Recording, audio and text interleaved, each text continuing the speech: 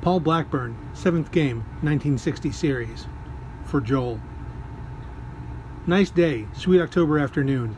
Men walk the sun-shot avenues, 2nd, 3rd, eyes intent elsewhere, ears communing with transistors in shirt pockets. Bars are full, quiet, discussion during commercials only.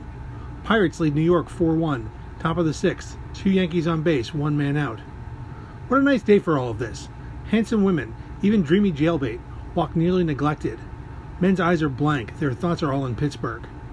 Last half of the 9th, the score tied 9-all. Mazeroski leads off for the Pirates. The second pitch he simply, sweetly, crack, belted clean over the left field wall.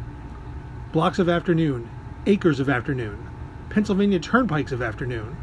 One diamond stretches out in the sun, the third baseline, and what men come down it. The final score, 10-9. Yankees come home.